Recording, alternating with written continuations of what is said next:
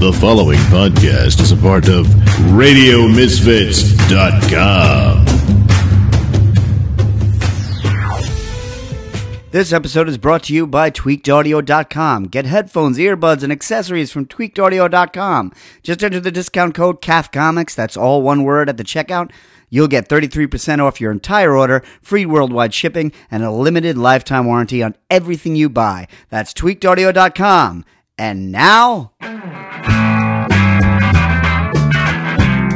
It's time for Caffeinated Comics, a lively discussion and debate on comics, film, television, and collectibles, all fueled by the magic of Frappuccinos. And now, here's your hosts, John and Steven. Hey, it's Caffeinated Comics. I'm your host, John Clark, and with me, as mostly always, is my co-host, Stephen Brown. And we're in 2019. We made it. We are out of 2018. We just did our entire... I don't know if we going to be great. Call it best of 2018.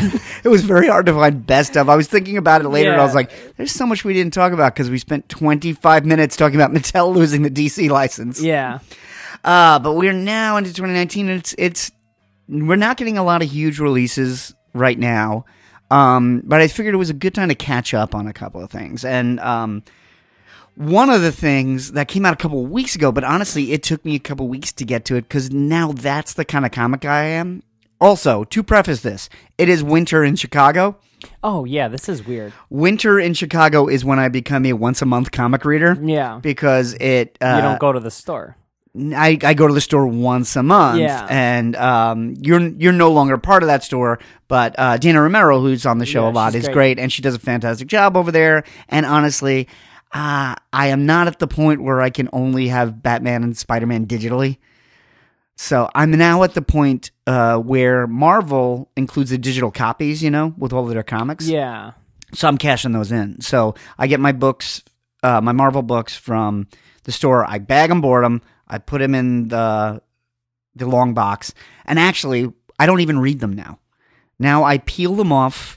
You peel off that sticker to get the code. Yeah. I check in the code, put it on my iPad, then I read it in my iPad. Yeah. So you're not even reading physical comics. No, I'm literally buying the physical comic just because. To get the code. No, just to have the physical comic in my long box. Yeah.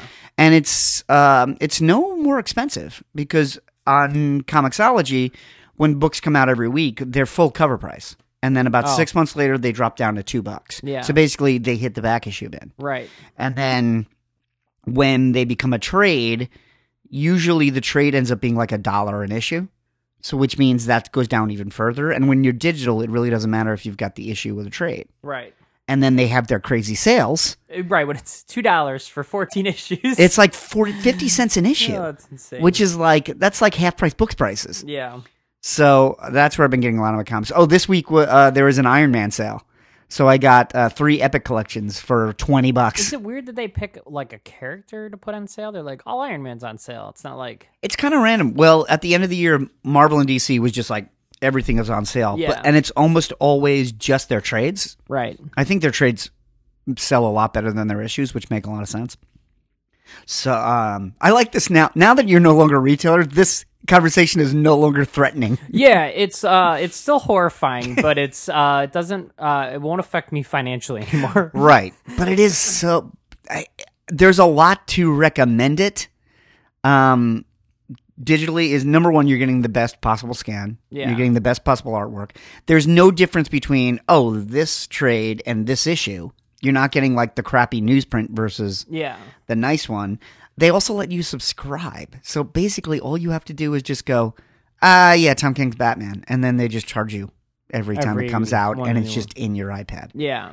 It's as a longtime comics reader. Yeah, it's hard to say no to that. And I'm not a comics reader that cares that much about condition. Like my omnibuses are like the pride of my collection. That's what I reread. Yeah. And it's like the long boxes are kind of like this artifact. Yeah, I haven't gotten single issues in comics in a really long time. Like I think since before the store opened, I had segued off of getting weekly comics and just getting. Well, you were reading a lot of the weekly comics just as they'd come in before you put them on the shelf. Yeah, I was reading everything. And now it's like reading the books I want to read and then getting the collected editions of like the stuff I'm like, yeah, this I'll This I'll reread. Yeah, I get the monthly issues of the stuff that I have the longest runs, and I'm trying to now have only Batman and Spider-Man. Like I have about 30 years of Iron Man. But you mean Batman and Detective? Yeah, Batman and Detective and Amazing and Spectacular, or whatever the second book is. They just canceled Spectacular, but they're relaunching Friendly Neighborhood. Yeah. The main character titles. I'm not buying Silk and Robin, and there is no Robin right now, but Batman and Robin, Nightwing, Batgirl, Catwoman, Spider-Gwen, Miles Morales. I don't get all of those, but Amazing, Detective, Batman, yes, every single issue. So, real quick, you mentioned Harley Quinn. I sold those. They're doing an Old Woman Harley. Old Woman Harley? Is it like a parody of Old Man Logan? I guess so.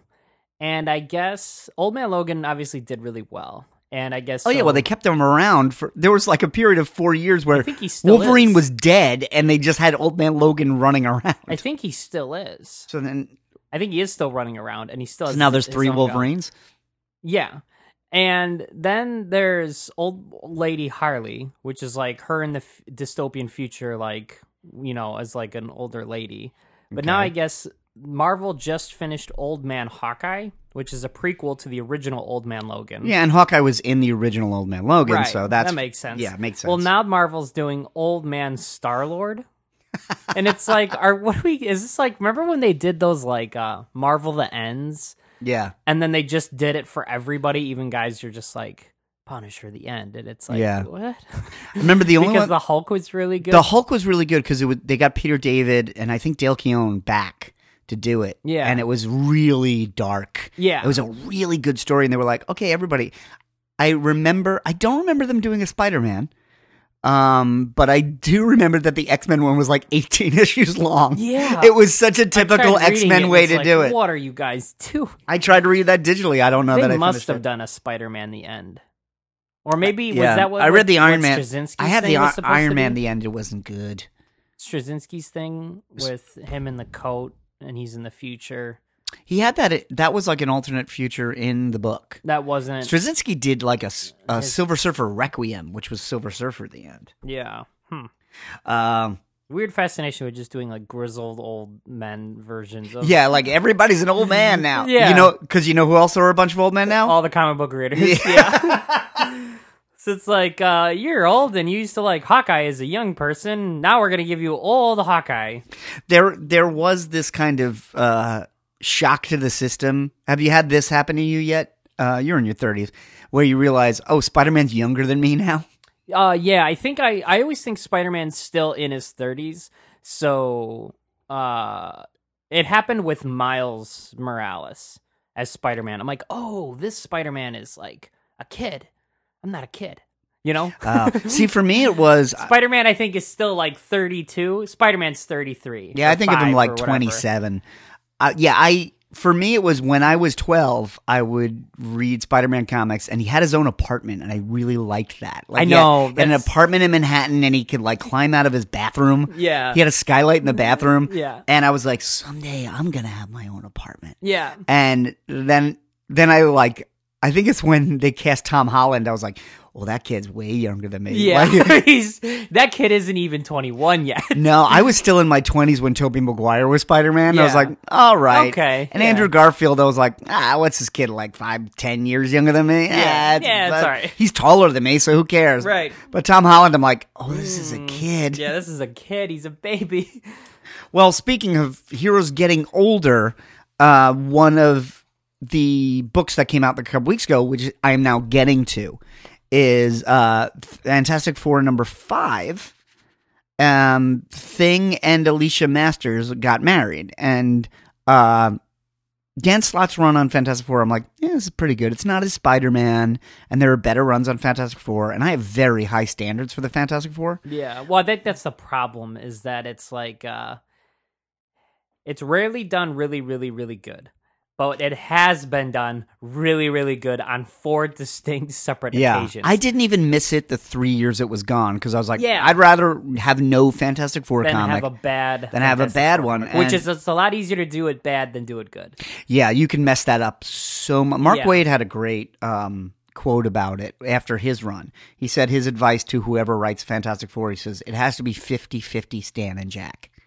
He's like, if the needle goes too far action or too far like family comedy, the whole thing falls apart. Yeah, I think it's a tightrope, and it's really hard to walk that tightrope. Well, yeah, in a way, it's like Indiana Jones. The reason Raiders of the Lost Ark is my favorite movie is that it has every single genre balanced perfectly.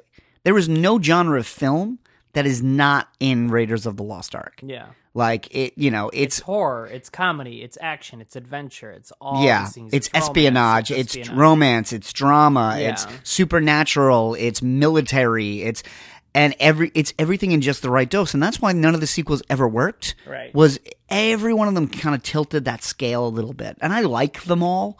I like some more than others, but I'm not going to say I hate any one of them. But none of them are that first one. And Fantastic Four is the same way. Yeah. Like, you get that ratio just right.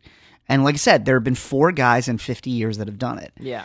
I'm not getting the sense that Dan Slott's doing it, but I'm enjoying it. I don't think he can't do it. I just think we've had 5 issues. It might take him a minute to get going. So the first issue is being like, the first arc was like, where have they been? Right. There's no Fantastic Four in the first issue. Right. It's like all prologue. Yeah. It takes a minute to get going. So this was the first issue that kind of felt like this might be is what the book will feel like on a monthly basis of like, here's kind of the new status quo for the book. They're out of the Baxter building. They're living in Yancey Street. In a TARDIS house. Yeah, which is like, this is the kind of stuff I want Dan Slott to do. Is like, what kind of goofy ideas that are fresh and new is he going to bring? Well, Dan Slott, I don't know if you know this, but Dan Slott is a Doctor Who fanatic.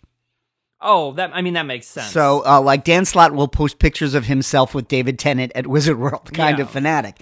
So he literally wrote in this issue, he's like, our house is bigger on the inside. Right. Yeah, this issue was I really enjoyed it, and I felt like, he gets these characters. He did a really good run on The Thing about 10 years ago. Yeah. It only lasted 8 issues because nobody bought it, but he nailed the characters then. So I always thought he was the right choice for it. But his Iron Man disappointed me. I was out by issue 3. Yeah, I think I'm still reading his Iron Man because his ideas are clever, but I it's like the art, I don't care about Tony?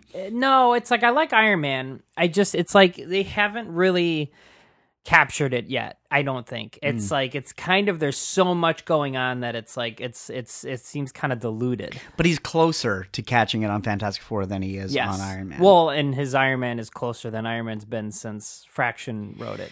Yeah, that Fraction run. Because that's another book where it's like Iron Man's usually not a good book. It's like I can think of like 3 things in Iron Man that I've liked. There are 2 runs that I think are great ever, and there are 2 runs that are good. Yeah, that are like entertaining good. Yeah, but Leighton and Fraction are great. No, I disagree. You don't like Fraction? No, Leighton. I think Leighton is good. So Leighton is the best at what Warren Ellis, who did Extremis and Left. That is a great. He did one story. It's a great story. It's like it counts, but it's like. But it wasn't a miniseries. It was Iron Man, and it was 1 to 6, and then he left. Yeah. And at the time, I didn't know that Warren Ellis was going to leave. I thought he was the writer on Iron Man, which would have been cool. If he stayed. Yeah, that's a great story. What is he doing right now? He bounces around. I feel like he's doing novels. Okay. Like he's kind of the accessible Alan Moore. He's like the Alan Moore you can talk to and get work out of. Yeah. Like you don't have to sit and listen to Black Magic and veganism for an hour to get him to agree to do your comic book. Yeah. It's like Mark Millar's like the Garth Ennis who won't punch you. Right. But yeah, that story was great, and then the Fraction one was phenomenal. And I got to meet Matt Fraction last year on the Joko cruise and tell him how much I love that run. Yeah. Fascinating guy. Yeah. Him and Kelly Sue DeConnick, fascinating people. Yeah. The Leighton run, I think, is just really fun. The first run is good. And then the second run I'm not as big a fan about in the 90s. Like that 90s armor. I read that. He basically comes back after the silver one is gone. And I really like the Denny O'Neil run. Yeah. Because Denny O'Neil Did you read the Kurt Busiek run? I didn't like it. Yeah, I liked it. It's not great. It's good, but it's nowhere near what his Avengers was. No, remember they did an omnibus, and you asked me about it, and I was like, and I love Iron Man. Iron Man's like my third favorite Marvel book. Yeah. If you count the Fantastic Four. Well, yeah. I mean, he's neck and neck with the X-Men for me about how much I like him. But his book is like almost never good. Yeah. Like, I remember... It doesn't have as much going for it as, like, Fantastic Four or Spider-Man. It's like there's a lot of really good stuff for the foundations of those characters. Yeah. Iron Man is like, he was a jerk that isn't a jerk anymore, you know? Yeah, I remember... It's like there's not a lot of groundwork for Tony. It's like they did much more with him in the movie than there was originally in that character. Right, and I think... wisely, we're never getting Iron Man 4. I mean, Downey's too old. He doesn't want to do it. Yeah. He doesn't work out anymore. We were watching Civil War last night, and I know we've talked about this on the podcast, but you notice after Iron Man 3, Robert Downey Jr. never wears short sleeves ever again. He wears a tank top in Infinity Endgame.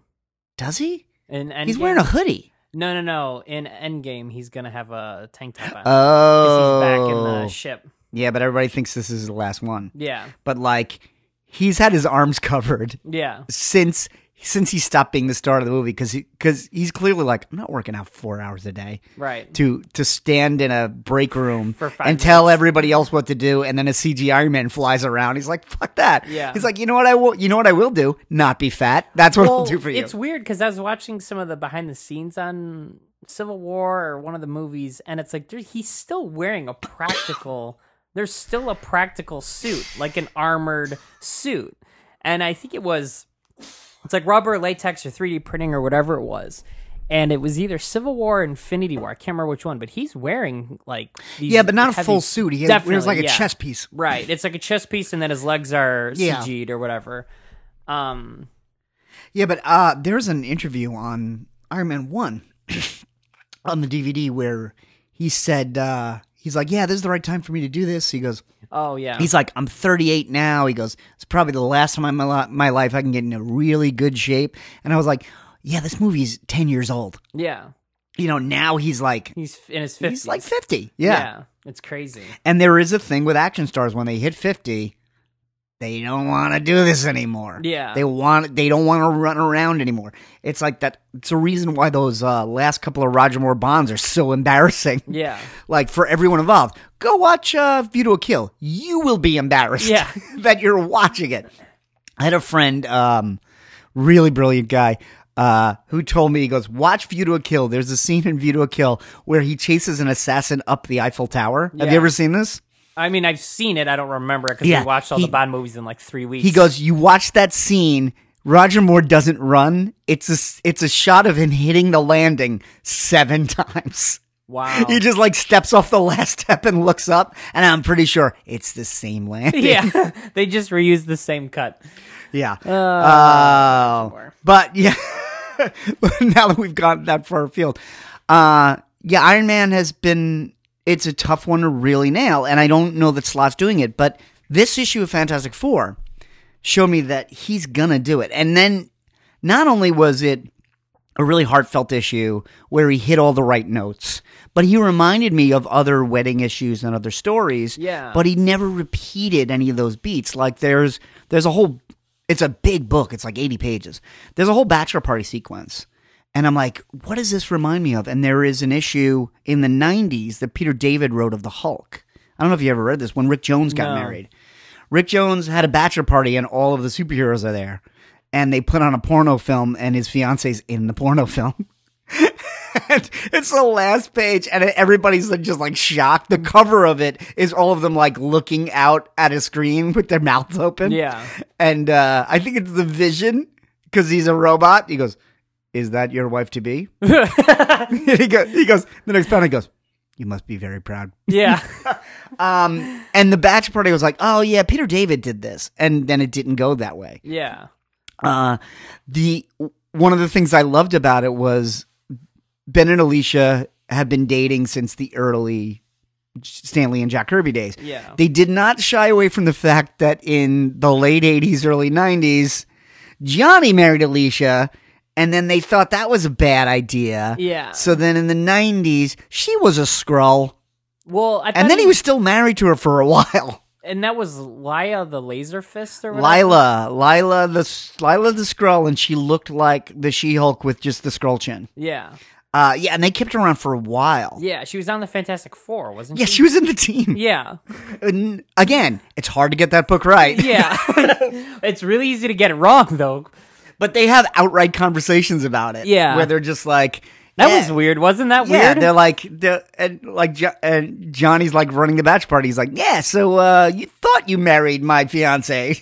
Yeah. And you didn't. He's like, yeah, that's awkward for everybody. Well, yeah, let's not talk about that. There's also a nice running thing where the thing's like, we're not going to have any other superheroes at the wedding. He's he goes, no capes at the wedding. Every time you have a superhero wedding, somebody messes it up. Yeah. And like Spider-Man is so disappointed. And of course, this is Slott writing Spider-Man, so he's written pitch perfect, where he's like, but I wrote a speech. So then he gets up in the bachelor party and he's like, I want to make a toast. And he just keeps going and going. And the thing's like, is this your speech? No speeches. No speeches. It's and then they have the spoilers for 5-week-old comic or whatever. The Serpent Society breaks out of a cake. Yep, like the Yellow all Jacket the girls. wedding. Yes, yeah. It's so he gets the Stan stuff right. He gets the Stan, and there's a subplot where everyone's mad at Reed because Reed is like in his lab and not helping with the wedding at all. And then it turns out that what he's done is create a time bubble because he knows that a supervillain is going to attack.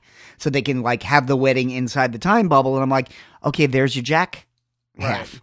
You've got this right. And it ends with them all going off to fight like Doctor Doom. Well, Galactus shows up in Latveria. Galactus shows up in Latveria and Doctor Doom says, only I can fix it. Yeah. And I'm like, oh my God, this is a great Fantastic Four premise, where I closed that book and I was like, yeah, why hasn't Doctor Doom fought Galactus? Because Galactus is threatening the world. Right. And I was like, oh, that's a great joke to end on. And then in the back, it's like, issue 6, Doctor Doom fights Galactus. And I'm like, all right, this is the first great Fantastic Four story he will tell. It's like, oh, are they really going to do this? I thought it was kind of like a throwaway, but then I'm like, oh no, this is really It's a great idea for a story that no one's done. Yeah. It's like when John Byrne did The Trial of Galactus, when the Shi'ar put Galactus on trial for crimes against the universe. It was an incredible story. Yeah. Probably his best. Yeah. In fact, back in the 90s, it was the only trade they did of any of his run.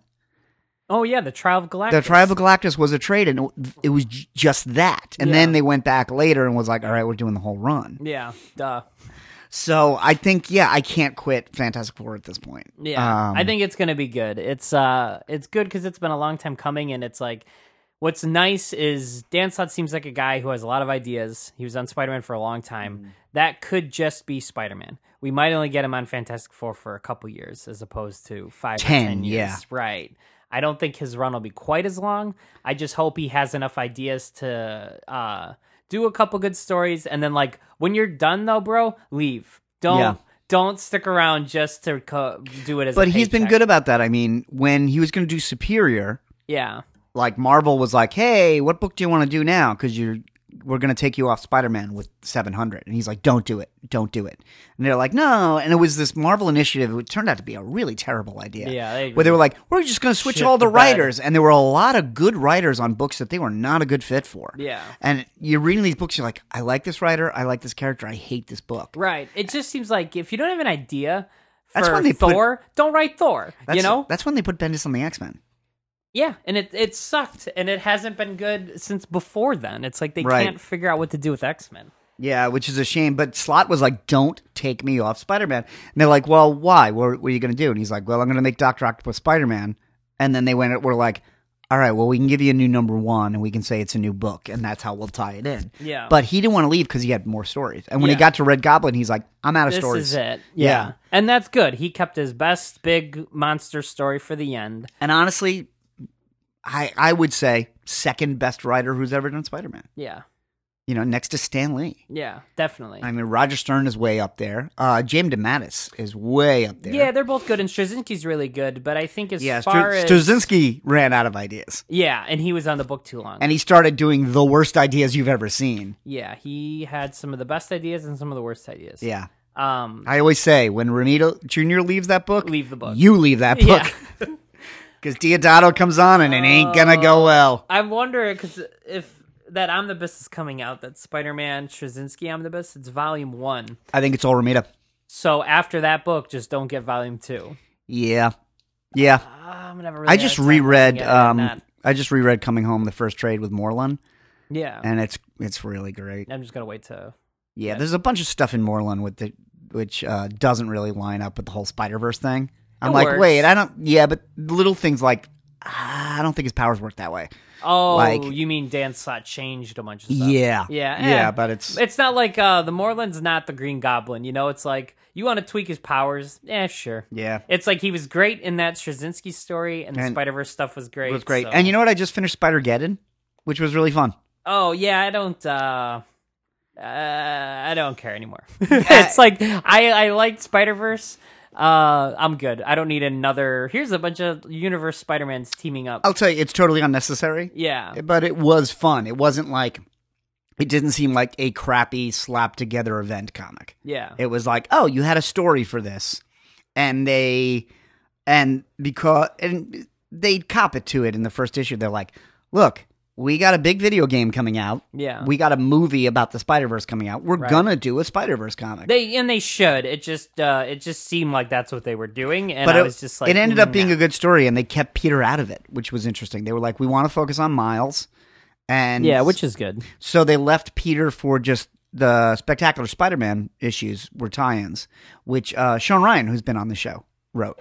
And they were good. And it was Spider-Man fighting Moreland. Yeah. And it was just like, hey, Spider-Man's fighting Moreland the whole time. But they were fun books. Marvel is at a point now where it's like, I don't know that anybody's doing like a great run yet. Yeah, Jason Aaron. Okay. Jason Aaron is Thor or just on everything, on Avengers as well? Avengers is tricky because it just started. I'm really digging it. I think it could be the start of a great run, but his Thor... If you consider how long the dude's been on it, and he's doing like a trilogy, the first book was all about the regular Thor, and then like him up to losing his hammer. Right. And then the second chunk of How did he lose his arm? He lost his arm. I could be wrong, but I'm pretty sure he lost it in a fight with Malekith. Okay. And Frost Giants. Because there's a joke about that in the new Fantastic Four where they're like playing poker and he bets his arm and takes it off. And I'm like, yeah. And I was like, I thought that was armor. No, he lost his arm. And I think Malekith was for sure wearing his arm around his own neck. Ew. Like, because he's a weirdo. Yeah. But I don't know if he lost it in a fight with him or like Frost Giants or something. Yeah, when they did a Marvel Legend of Odin's son, like the Powerless Thor, and the San Diego said he had 2 arms, and then when the regular set came out, he had like a cyborg. It was like a Colossus type. Yeah, they love Marvel loves it. If you have a metal arm, there's usually a lot of horizontal lines. Yeah, it's how they show bendy armor. Yeah, but yeah, Jason Aaron teased a future Thor years before, and he only had 1 arm, and then there was going to be, how did he lose his arm? And then they did it, and like, okay, we knew this was coming, but he's doing like 3 big stories that are all going to be part of one good gigantic story. And the first one was Thor becoming unworthy. The second one was Jane Foster's Thor. The third one is going to be Thor becoming worthy again. Right. So it's kind of like a Hickman thing where it's this opus. Definitely. When you step back, it was like, oh, the whole thing was one story. One big thing he's been leading up to. Yeah. I find those exhausting sometimes. I love them. I'm like, yeah, it's 3 massive omnibuses for this guy's run. I read Hickman's Avengers run, which was 2 massive omnibuses. Yeah. And I thought it was great. And then I immediately turned to you. I was like, you want these? Yeah.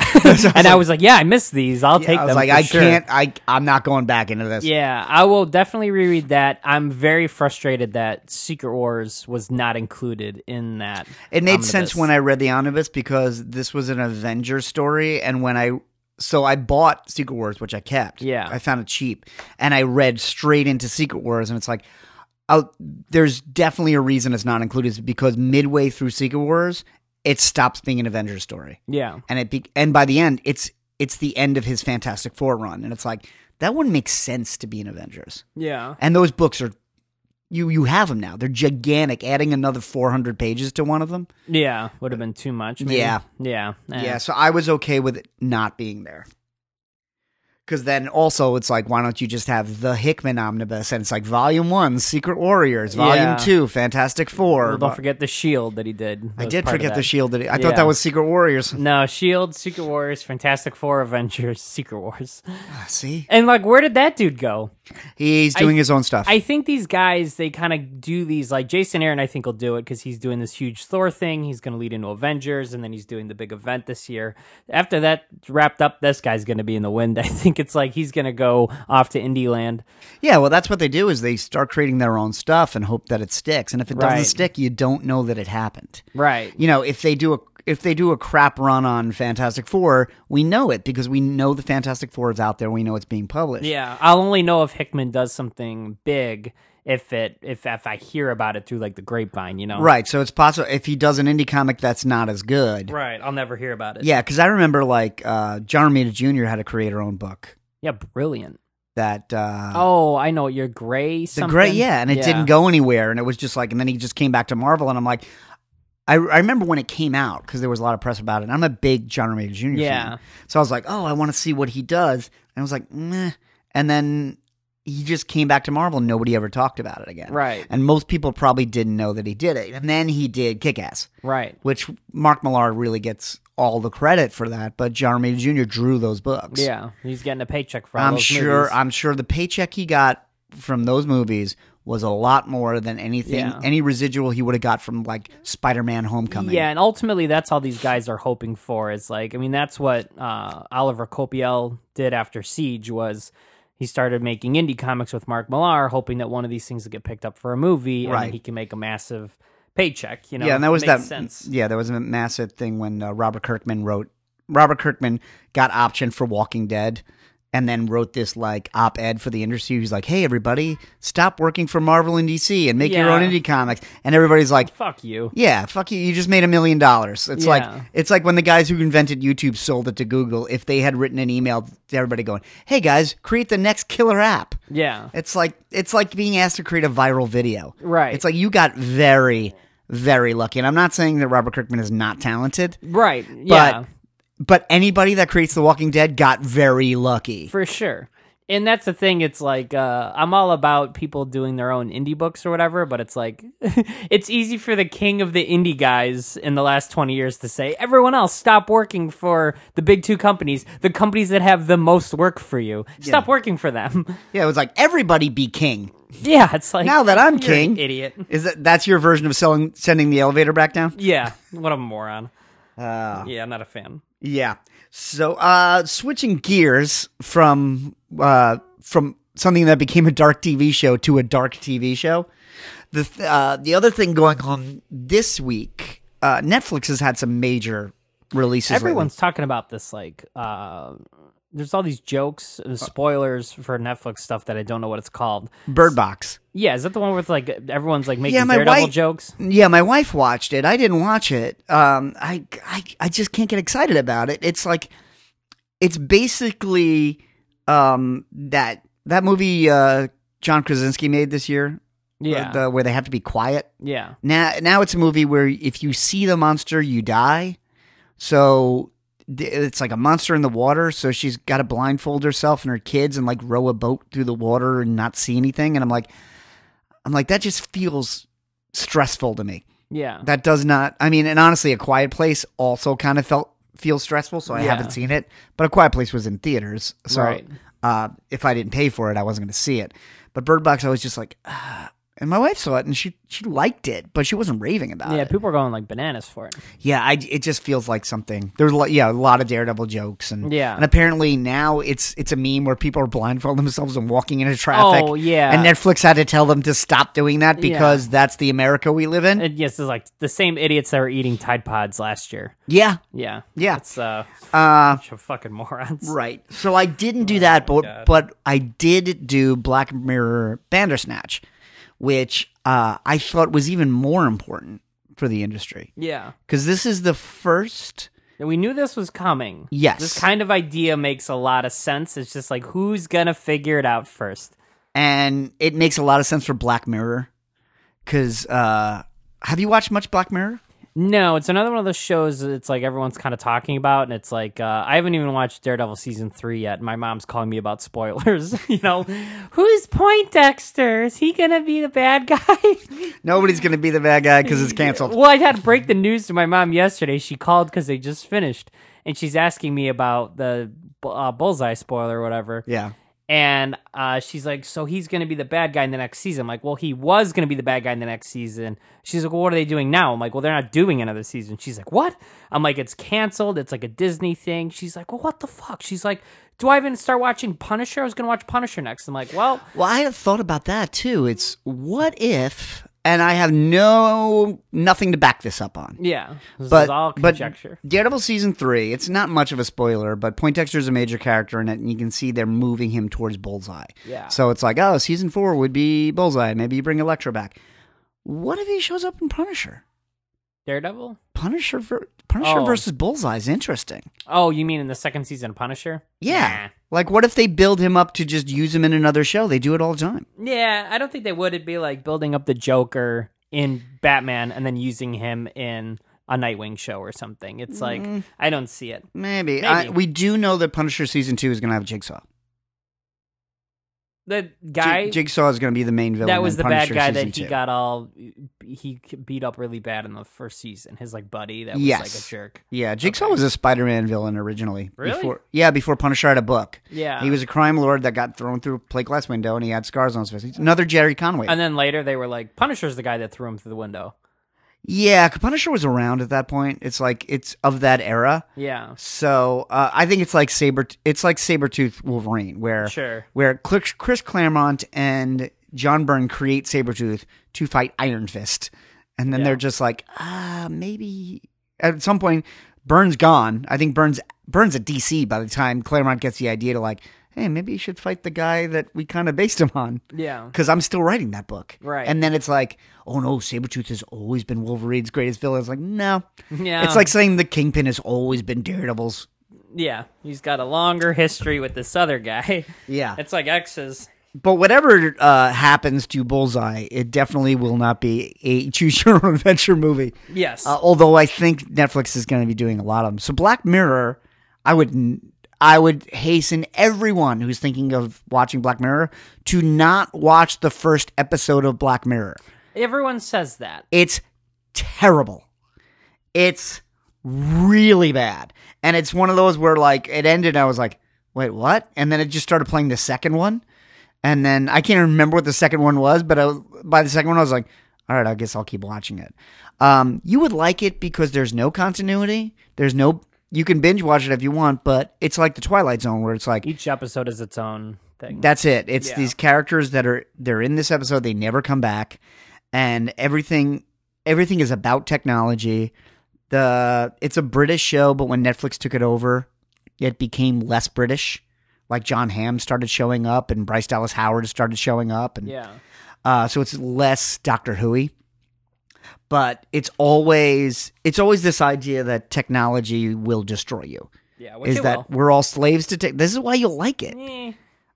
You will like it because you're afraid of the rising of the machines and you don't quite know how to use your phone ever. Yeah. And you're afraid that it's smarter than you. It is. And that it's making decisions without your knowledge. It might be. And that it is just going to come to you with a plan that it's implemented. Yeah. And you're a very small part of it. Yeah. That's your greatest fear. Well, that and that we're living in a simulation.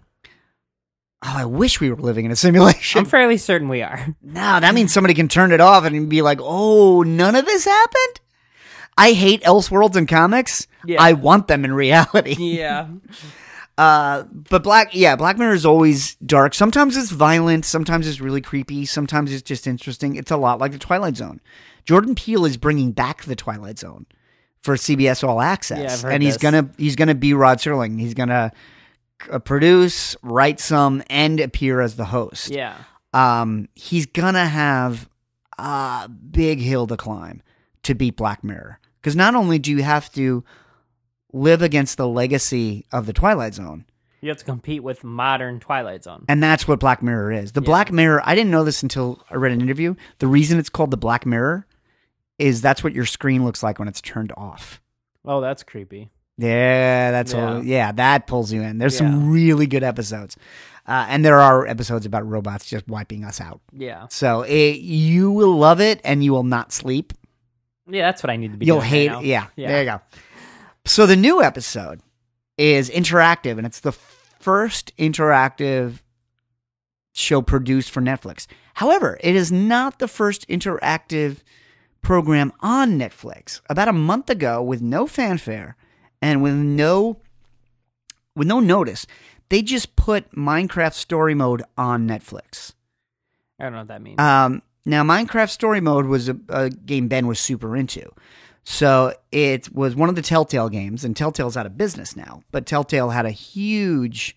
They had like a Fables market. game, a Walking Dead game, a Batman game. Yes, and they were all basically choose your own adventure, where it's not so much you're fighting, but as much as you're figuring out what to say, and that's going to affect the story. Yeah. Batman game, I never finished the second one, but there was a lot of scenarios where it's like, all right, you have to talk to this guy. Do you want to talk to him as Bruce Wayne and try to persuade him? Or do you want to talk to him as Batman and threaten him? And that would change the story because the guy would have different reactions. So it's that branching type of storyline. Yeah.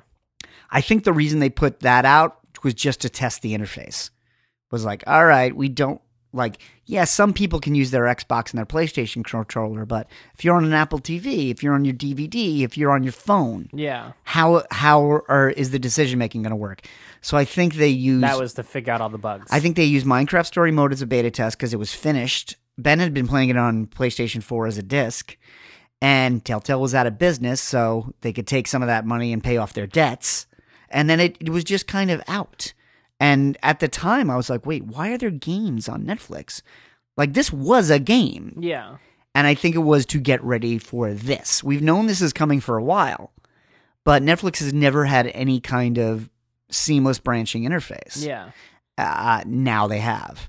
It's really interesting. I played it. I don't know what to say about it. Did I watch it? Did I play it? We watched it. How did it work? So, one of my friends, Kevin, who's been on the show, said, I tried on the Apple TV and I had a lot of trouble, so I ended up just watching it on my laptop. So Friday night I was like, yeah, don't watch it on the Apple TV. So I use the PlayStation because I'm like, well, here's the buttons that work. I have that now? Yeah, now you have one. I can watch it on that.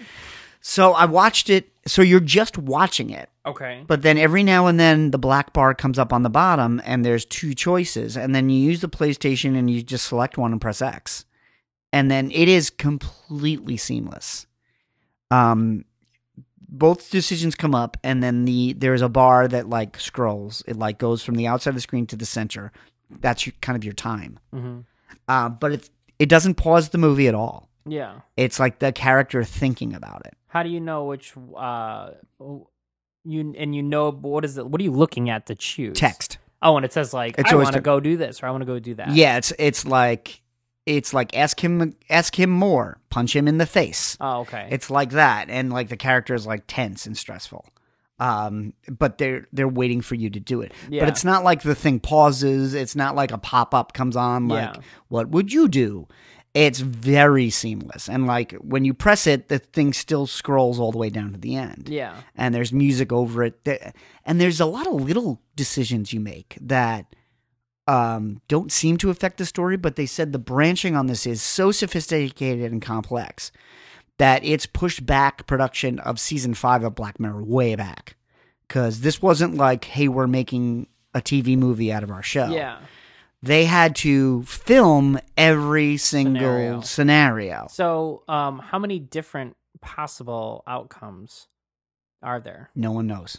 Really? No, Netflix isn't saying. They said the production team on Black Mirror doesn't know how to access some of them. Oh. They're like, there's like, we've shot a couple endings that we haven't found. That they like lost in their... No, that's just somewhere that's what I'm saying. They're like lost in the maze of the story? Yeah, like you can select them, but you know, one decision creates another decision, which creates another tree. Years ago, I talked to Jellyvision, and they showed me how they used to do You Don't Know Jack, how that engine works, and they showed me how to write a script for that. And, you know, it's very complex. It's very sophisticated. And video games are the same way, where you're doing all of these pieces because maybe a decision you make in the first half an hour changes what decisions you get. Right. It like removes the options you're going to get. Well, and I got to a point where I finished the story and it gave me a choice that said, watch the credits or go back to this earlier decision. And I was like, oh yeah, I want to see more. I'll go back to the earlier decision. And it gave me different choices. That's so weird. So like, it always gave me two, but sometimes one of them would switch. Yeah. And I was like, well, I'll pick this choice because I didn't have it before. And then it goes into a really different place. Yeah. So the basic premise, and again, this is going to be hard to talk about because like Telltale games, or even beyond games like Spider-Man or Batman Arkham, those games go the same way. You know, like, you fight the Joker at the end of Arkham City. Right. That's gonna happen no matter what you choose, no matter what side quests you do, no matter how many times you die.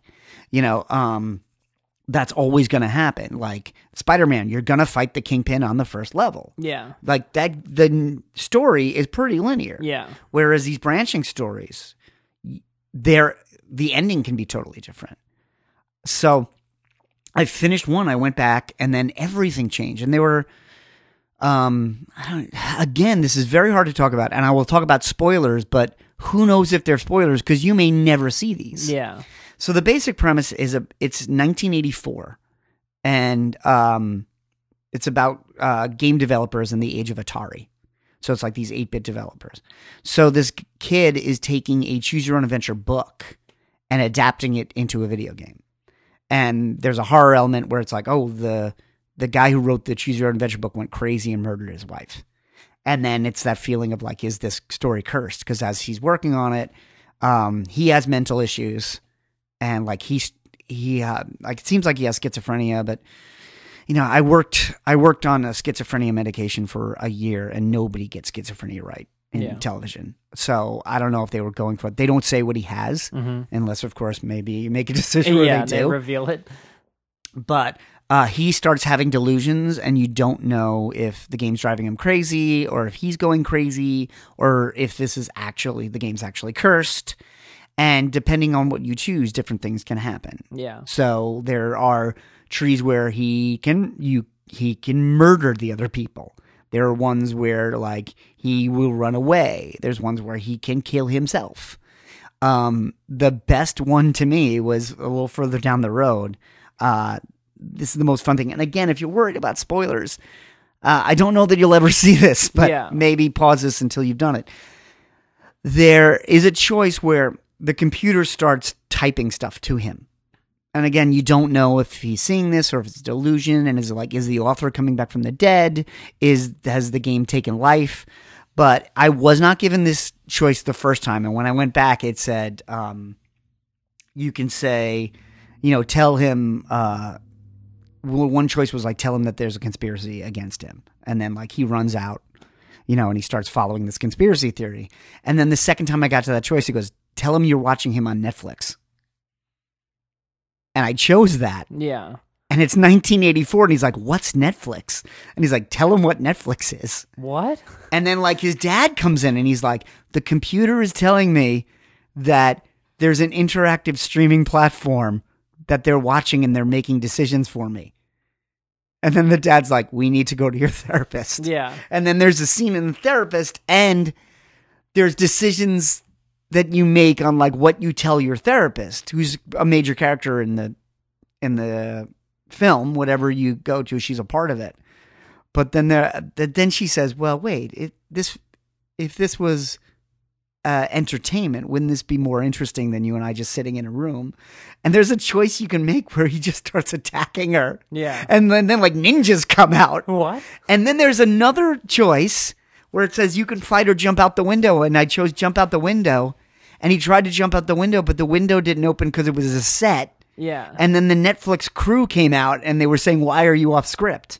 So it goes into really weird places. Wow. Like, it'll leave the story behind completely depending on what you've chosen. Yeah, that's so weird. It's so weird. Do you think the creators of the show are expecting people to just watch this and just endlessly and just different combinations and iterations of like the story to just see how much material there is? I think you don't watch this like a movie, you play it like a game. The difference is I've never seen a choose your own adventure filmed piece that was so well done. I remember back in the 90s there was a CD-ROM about the X-Files that was choose your own adventure. It was all filmed, it was all video, but it was pretty crappy. It was like, it had like 1/8 the budget of an episode of the X-Files. It was 2 Canadian actors that were lucky to get their first break playing 2 other FBI agents that were following up leads from Mulder and Scully, and they were on an empty boat for an hour. It was like very cheap. Yeah. David Duchovny and Gillian Anderson show up, and you can tell they don't want to be there. Yeah. It's like, it was clearly their day off from the X-Files, and they're like, just go and do the CD-ROM game so we can say you're in it. And it looked like David Duchovny in all the late seasons of the X-Files. Yeah. It was fairly crappy. And, most video games, you can adapt the way it animates.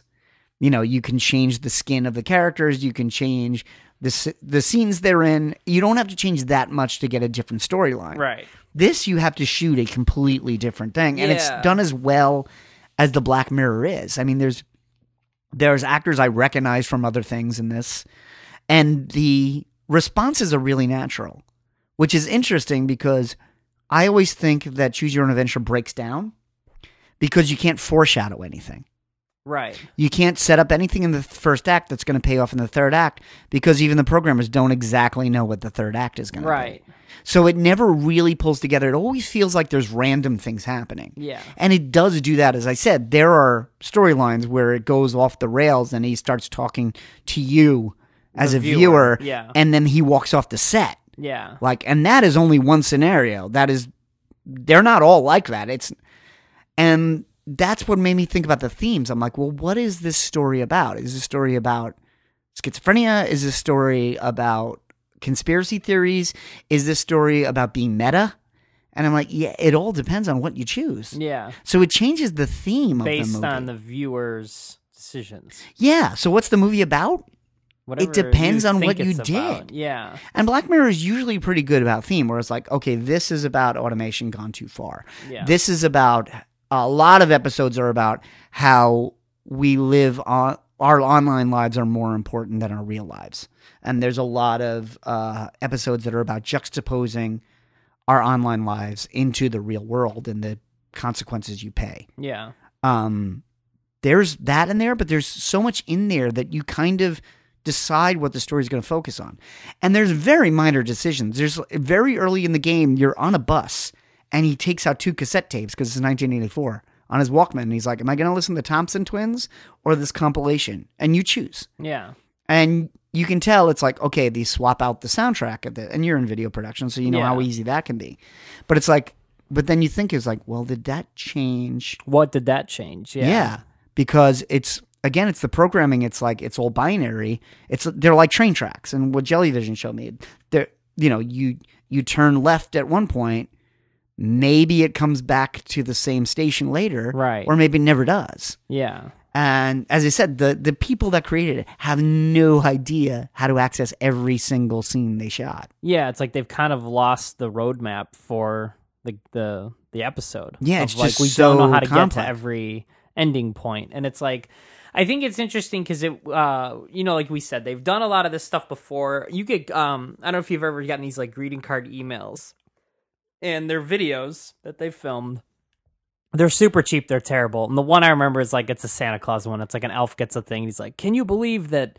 What's he doing on the naughty list? And it's like, your name, John, on the naughty list. And he calls Santa and it's like a thing. And it's like, all the endings are basically identical, but it's like, you pick a different, it's like, they're really cheap and really dumb. Yeah. When I was a kid, I had a Flintstones book personalized to me. Yeah. And it was, you could tell somebody had clearly typed Jonathan. Yeah. On like a line on every page. Totally. Yeah. And these kinds of things are somebody was going to figure out how to do that really, really, really well. This is the first thing that figured out how to do it really, really, really well. The Telltale series from a few years ago crossed the threshold. This is like the next threshold being crossed, where it's like It's like if it's doing really well and it's really popular, everyone's going to be jumping on stuff like this very soon. Yeah, but it's weird because it's not gonna replace linear storytelling because it's not. It can't. Yeah. Well, it's not quite a video game. As I said, you can't tell a concise story that has a real message if you're changing the decisions every couple of minutes. The other thing I noticed was my experience watching or playing this. My experience was completely different than playing a video game. Where when I play a video game, I want the character to succeed because I want to keep playing the game. Right. But I'm watching a horror show. So so in some sense, I want the main character to die. I want the main character to have bad things happen to them because that's the genre. Yeah. So I noticed I made very different decisions playing Black Mirror than I did with, say, Batman Telltale. Where Batman Telltale, I'm like, okay, I know a lot about Batman. Yeah. And I have my idea of how his character will react. So this is how he would react. So you're playing it kind of like how you think Batman would react in a given scenario. But I did not watch Bandersnatch like that. Right. Not at all. In fact, I was like, okay, what would make the most drama in this scene? Oh, okay. What would, okay, he's going crazy. This decision would make him crazier. Yeah. I would never make that decision in a video game because you want to keep the game might end. Yeah. But I was like, but I'm looking for the scariest thing to happen because this is horror. Yeah. So it was really weird. It was my approach to it felt very backwards. I also didn't feel like I was that character at all in this. Yeah. I was watching somebody else. Whereas a lot of the point of video games is to feel like you're that character. And one of the reasons the games I get into are games that come from another media because I want to feel like I'm Peter Parker. I want to feel like I'm Bruce Wayne, in a more personal way than when I read them in a book or see them in a movie. Yeah. And I didn't feel that at all in Black Mirror. Like, this character was this character. Right. Like, I never was in his shoes at all. Yeah, I wonder if it's maybe difficult to be in the shoes of a character in a show like this specifically. But it is interesting. So this is it a separate thing from Black Mirror? Like if you went to go look for it on Netflix, or is it just an episode of Netflix? It's called Black Mirror Bandersnatch. So if you search Black Mirror, you'll probably get both. Yeah, okay. But they are showing it as its own thing. It's not just Black Mirror. There's a new episode. Right. Because it's so unique. And it's so like big. And there's no season behind it right now. Like they haven't done the next season. This was just like a separate project. Yeah, under the Black Mirror umbrella. But if I would recommend it to anybody who's into gaming and into sci-fi, it's a really interesting blend. I'm not going to say it's a perfect blend, but my guess is you could be done with this thing in a half an hour, depending on how you do it. The other thing I don't know because I didn't do it is, what if I just stop in the middle of this thing? What if somebody comes home and I'm pause it and turn it off? Have I now paused the quote unquote game where it was? Or when I go back to Bandersnatch, does it start a new one? Yeah. I don't know. I do know that I did about 5 different trees and I got to a point where it just showed me the credits. And I don't know, there were some decisions that I wanted to go back and see, but it didn't let me. It didn't take me back to that part of the story. So, okay, I guess I got to start a new game. And hope you can figure out how to get there. Watch that 40 minutes up to that point where there's a decision I was curious about the other road. Yeah. And do that and then see if it changes anything. Because there were a couple of things that I made a choice and within a minute they were like, no. They were like, that was the wrong choice. Where it just stopped, and then it was immediately like, yeah, go back to that. And it was like, okay, it was clear there was one choice to keep the story moving. Yeah. So there was a scene where I was supposed to call somebody, and he's like, oh, it's this number. And honestly, I wasn't paying enough attention, and I got the order wrong, and it got a wrong number. And then he just left the room, and I'm like, wait, if I'd remembered the number, how far would the story have gone? Yeah. I don't know. So it's definitely worth a try. Yeah. And that might be, yeah. We're at an hour. Is that my greatest thing in the world this week? I don't. It feels like it is. I think just the idea of how different and interesting it is like we don't have anything else quite like it, and it does seem kind of like the first of a new type of gimmick. Yeah. You know? But again, it references Choose Your Own Adventure books. It references early video games. It's built so on all it's that built stuff. on all that, so it made the story about it. Right. That's interesting. Yeah. Well, if you want to tell us what's interesting to you, if you want to know what Steven's greatest thing in the world was, and I was too lazy to pull up the sound clip, so we skipped him. Spoiler alert, it's just Spider-Man on Sony PS4. Oh yeah, we've only been talking about that for 3 months. Yeah, I'm late to the party. You can follow us. I'm Not On My Book on Instagram and Twitter. Twitter's probably the better place because I don't take that many pictures. Yeah. It's pictures of Chicago and Funko Pops. But I'm Not On My Book. You can follow me there. You can also go to our Facebook page, facebook.com/caffeinatedcomics, and that's where we post all of our news and information about the next episode or where we're going to be. Every now and then we do something live. It's not often, but we do. Occasionally. Yeah, or just what's going on in the world of geek that we're interested in and we'll probably talk about. But leave us a comment there. Follow us, like us there.